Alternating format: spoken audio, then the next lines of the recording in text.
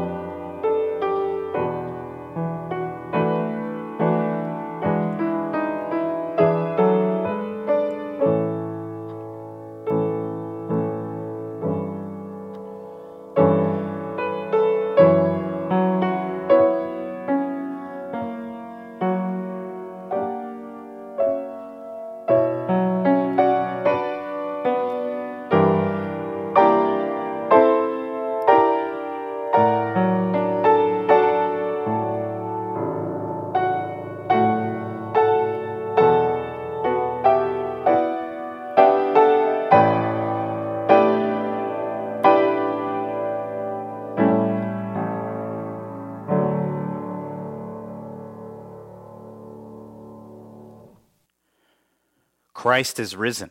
He is risen indeed. Alleluia. Let us pray. Lord Jesus Christ, you who have offered yourself on the cross for us and for our sins and for our life, we give you thanks. And you who have been raised from the dead, showing us your power and your glory and filling us with hope, we give you thanks. And we ask now that you would speak your word clearly to us, that as the women who met you at the tomb could preach your word, so could we. We pray, Lord, that you would meet us as we worship you today. We pray, Lord, that you would fill us with expectation and anticipation at the things that you have prepared for our world. We pray this in your holy, precious, and powerful name. Amen.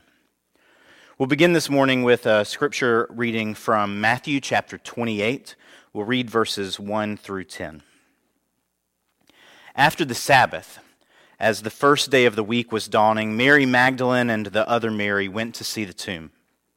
And suddenly there was a great earthquake, for an angel of the Lord descending from heaven came and rolled back the stone and sat on it. His appearance was like lightning, and his clothing white as snow. For fear of him, the guards shook and became like dead men. But the angel said to the women, "Do not be afraid. I know that you are looking for Jesus who was crucified. He is not here, for he has been raised, as he said. Come, see the place where he lay. Then go quickly and tell his disciples, he has been raised from the dead, and indeed he is going ahead of you to Galilee. There you will see him. This is my message for you." So they left the tomb quickly with fear and great joy, and ran to tell his disciples. Suddenly Jesus met them and said, "Greetings." And they came to him, took hold of his feet, and worshipped him. Then Jesus said to them, "Do not be afraid. Go and tell my brothers to go to Galilee. There they will see me." The word of God for us, the people of God. Thanks be to God. Let's pray. May the words of my mouth and the meditations of each of our hearts find acceptance in your sight, Almighty Father. For you are our rock and our Redeemer. Amen. Visiting a tomb is such an ordinary and grief-filled thing.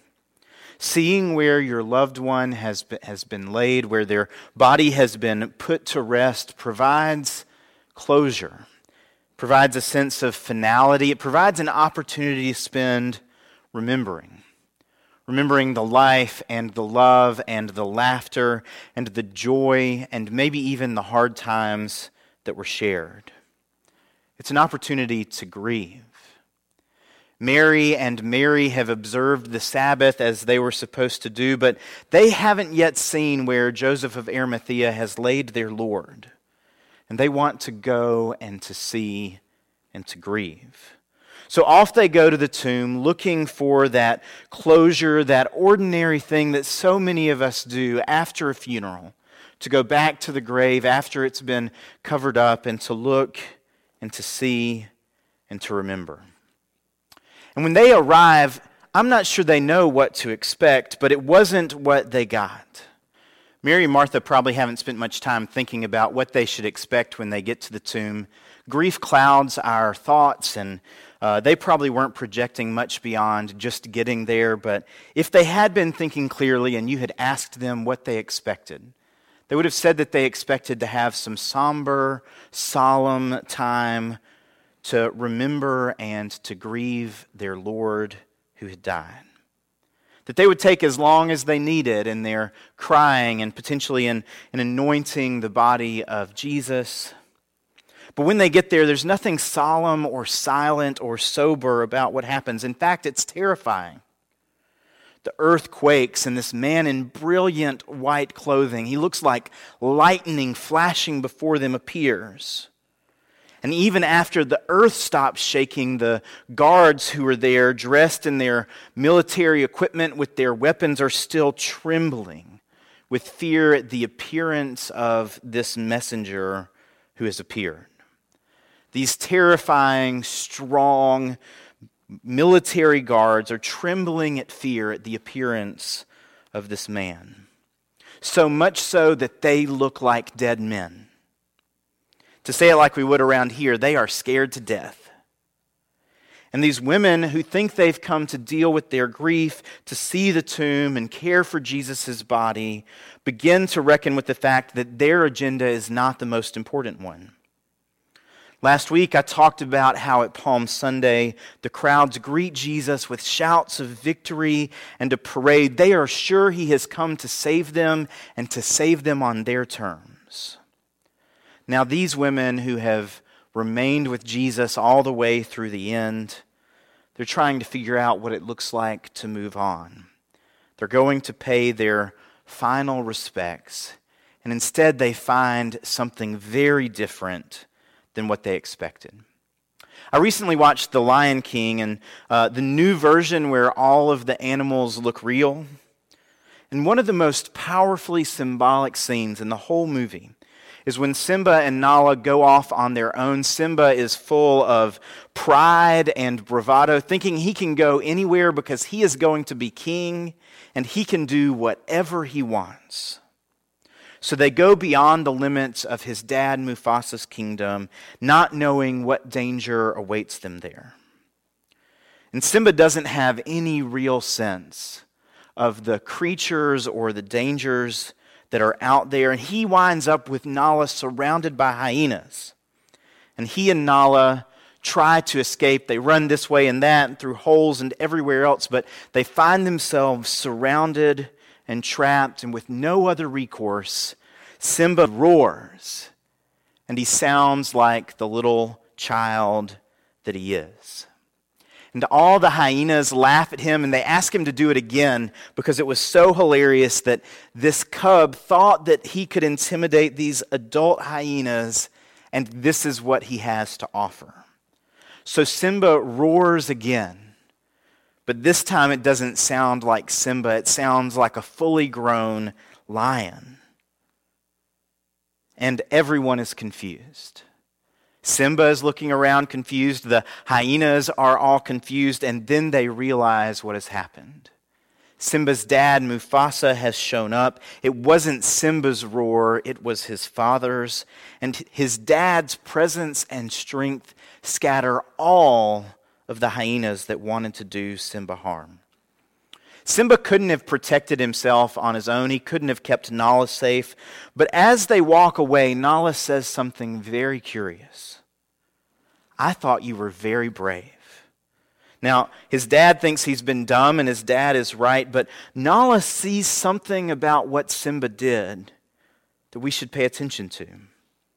Simba couldn't have protected himself or Nala, and he should have never gotten himself into that situation, but his actions while they were there in the midst of danger, small though they were indeed brave. They ran, they hid.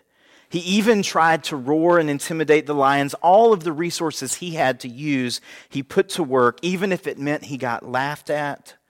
And all those things bought just enough time for Mufasa to show up.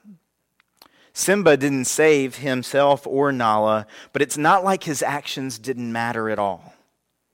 And so when these women show up, thinking that they're prepared to do a very ordinary thing at the tomb, to mourn the loss of this man whom they have loved, it's not anything grand. It's not anything large. It's just one small thing. But what they don't know is that the Lion of Judah has roared, and he has conquered sin and death, and though they have not won the victory, in fact, they and the disciples have been feeling like all was lost, they too have a role to play, even if it's small. And just by showing up at the tomb, just by doing this ordinary thing, taking the next faithful step, they find themselves greeting an angel of the Lord and being told, "Do not be afraid. Jesus has risen from the dead. Go and tell the others." They have a role to play. The enemy of God and all of God's people is sin and death, and we, like those soldiers at the tomb who reckon with the fact that they can do nothing when the earth quakes and when God's angels show up, we have to reckon with the fact that we ourselves can do very little to defend ourselves from the ravages of sin and death. So often it seems like those things reign, even now, locked up in our homes, separate from one another on Easter Sunday. I would wager that this sanctuary has not been empty on Easter Sunday since before 1900. So when sin and death seem to reign, we come to the tomb and we find something very different. Who are we in the face of a virus? Who are we in the face of a tempest of wind and rain that the meteorologists say will be hitting right as you are watching or listening to this morning? Who are we and what do we have to offer? But when the Lion of Judah roars, when Jesus emerges from the tomb, we realize that it is not up to us to win the battle. It is not up to us to win the victory. The people on Palm Sunday were right to be celebrating victory even before the crucifixion and resurrection. Before we know what it looks like to beat this virus, before we ourselves are able to calm the storm, those things are all above our pay grade.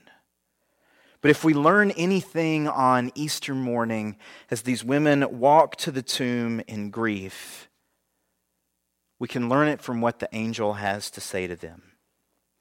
First, do not be afraid. Jesus has been raised from the dead.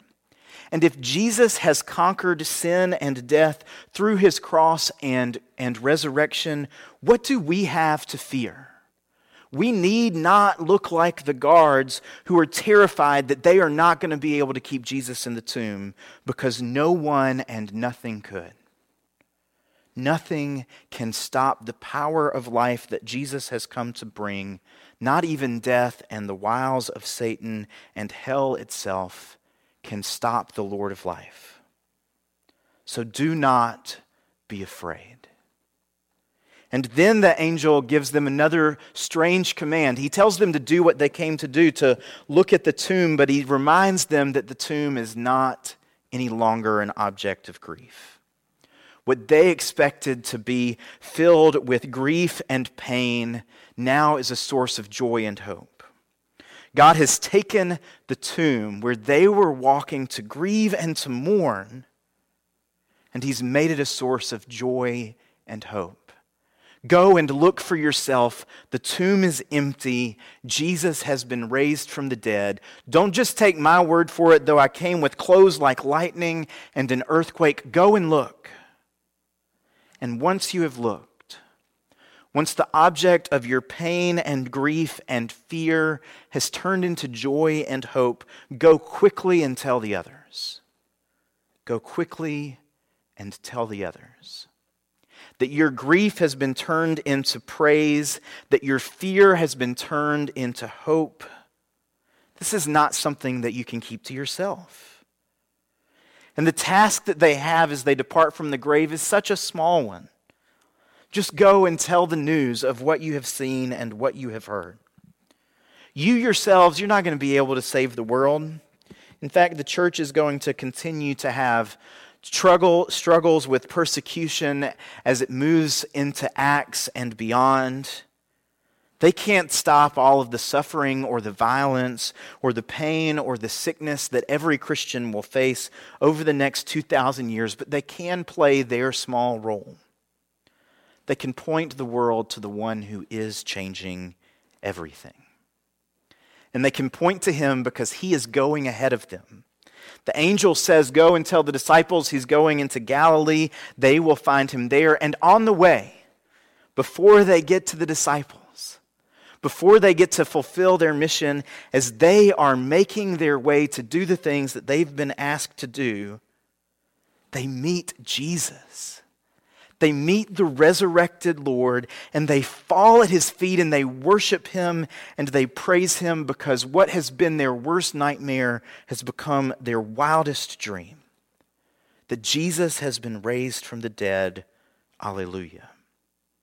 So we have to be careful in this time of sequestering ourselves from others, and of sometimes of great busyness when we think that there are tasks that must be done.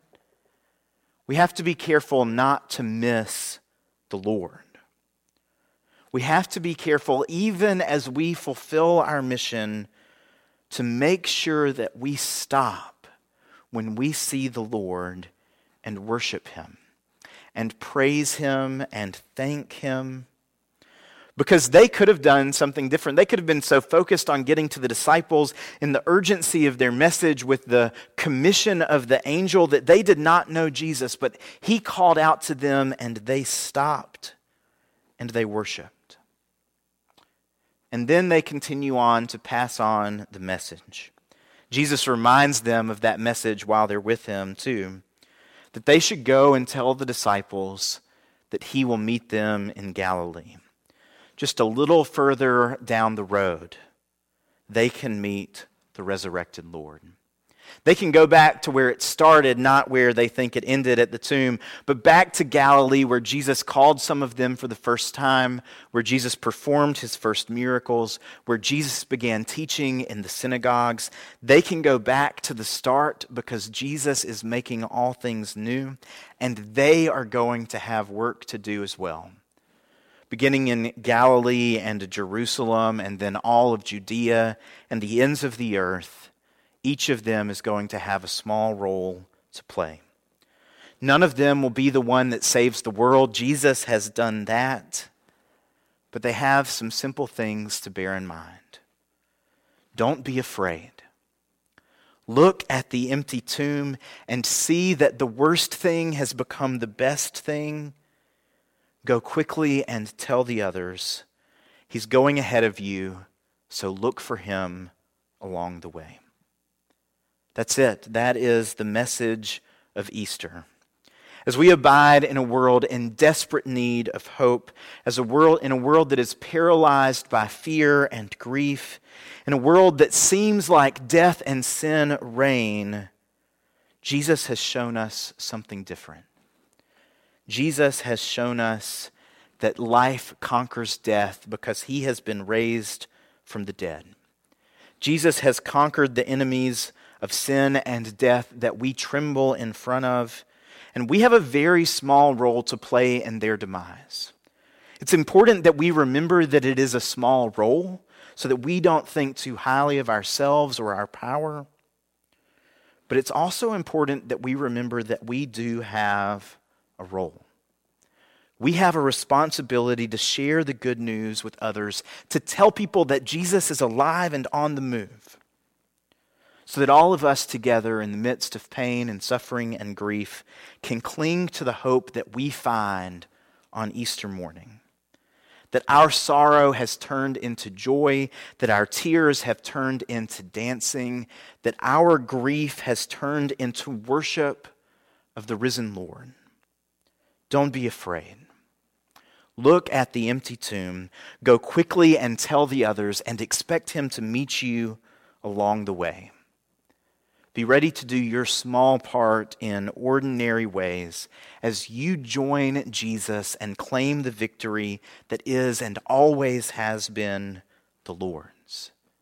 Jesus is piecing everything back together, and it starts by taking his broken body and living again, where his wounds are no longer a mark of his death, but a sign of his glory. Worship him, praise him, and cling to the hope that we find in him. We pray with me. Lord Jesus Christ, on this Easter morning, we are inclined to be filled with fear. Fear of the storm, fear of the virus,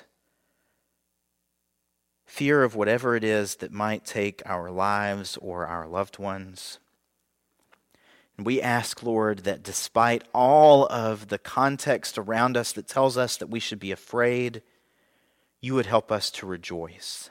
That you would put the words of praise, Alleluia, on our lips because you have risen from the dead, because we have small things to do to serve you, and because together, Lord, with you as our victor, with you as our leader, with you as our God, we can be confident that we will thrive. We pray this in your holy, precious, and powerful name. Amen. Thanks for joining us today. May God fill you with joy and gift you with inexhaustible hope on this Easter morning. And take the rest of the day to offer your praise and glory to God and to revel in the hope that you have found in the resurrection. And don't let the weather or social distancing or anything else keep you from praising God with all of your being today. Now hear this blessing from Revelation 1, verses 4 through 6. Grace to you and peace from him who is and who was and who is to come, and from the 7 spirits who are before his throne, and from Jesus Christ, the faithful witness, the firstborn of the dead and the ruler of the kings of the earth. To him who loves us and freed us from our sins by his blood and made us to be a kingdom, priests serving his God and Father. To him be glory and dominion forever and ever. Amen.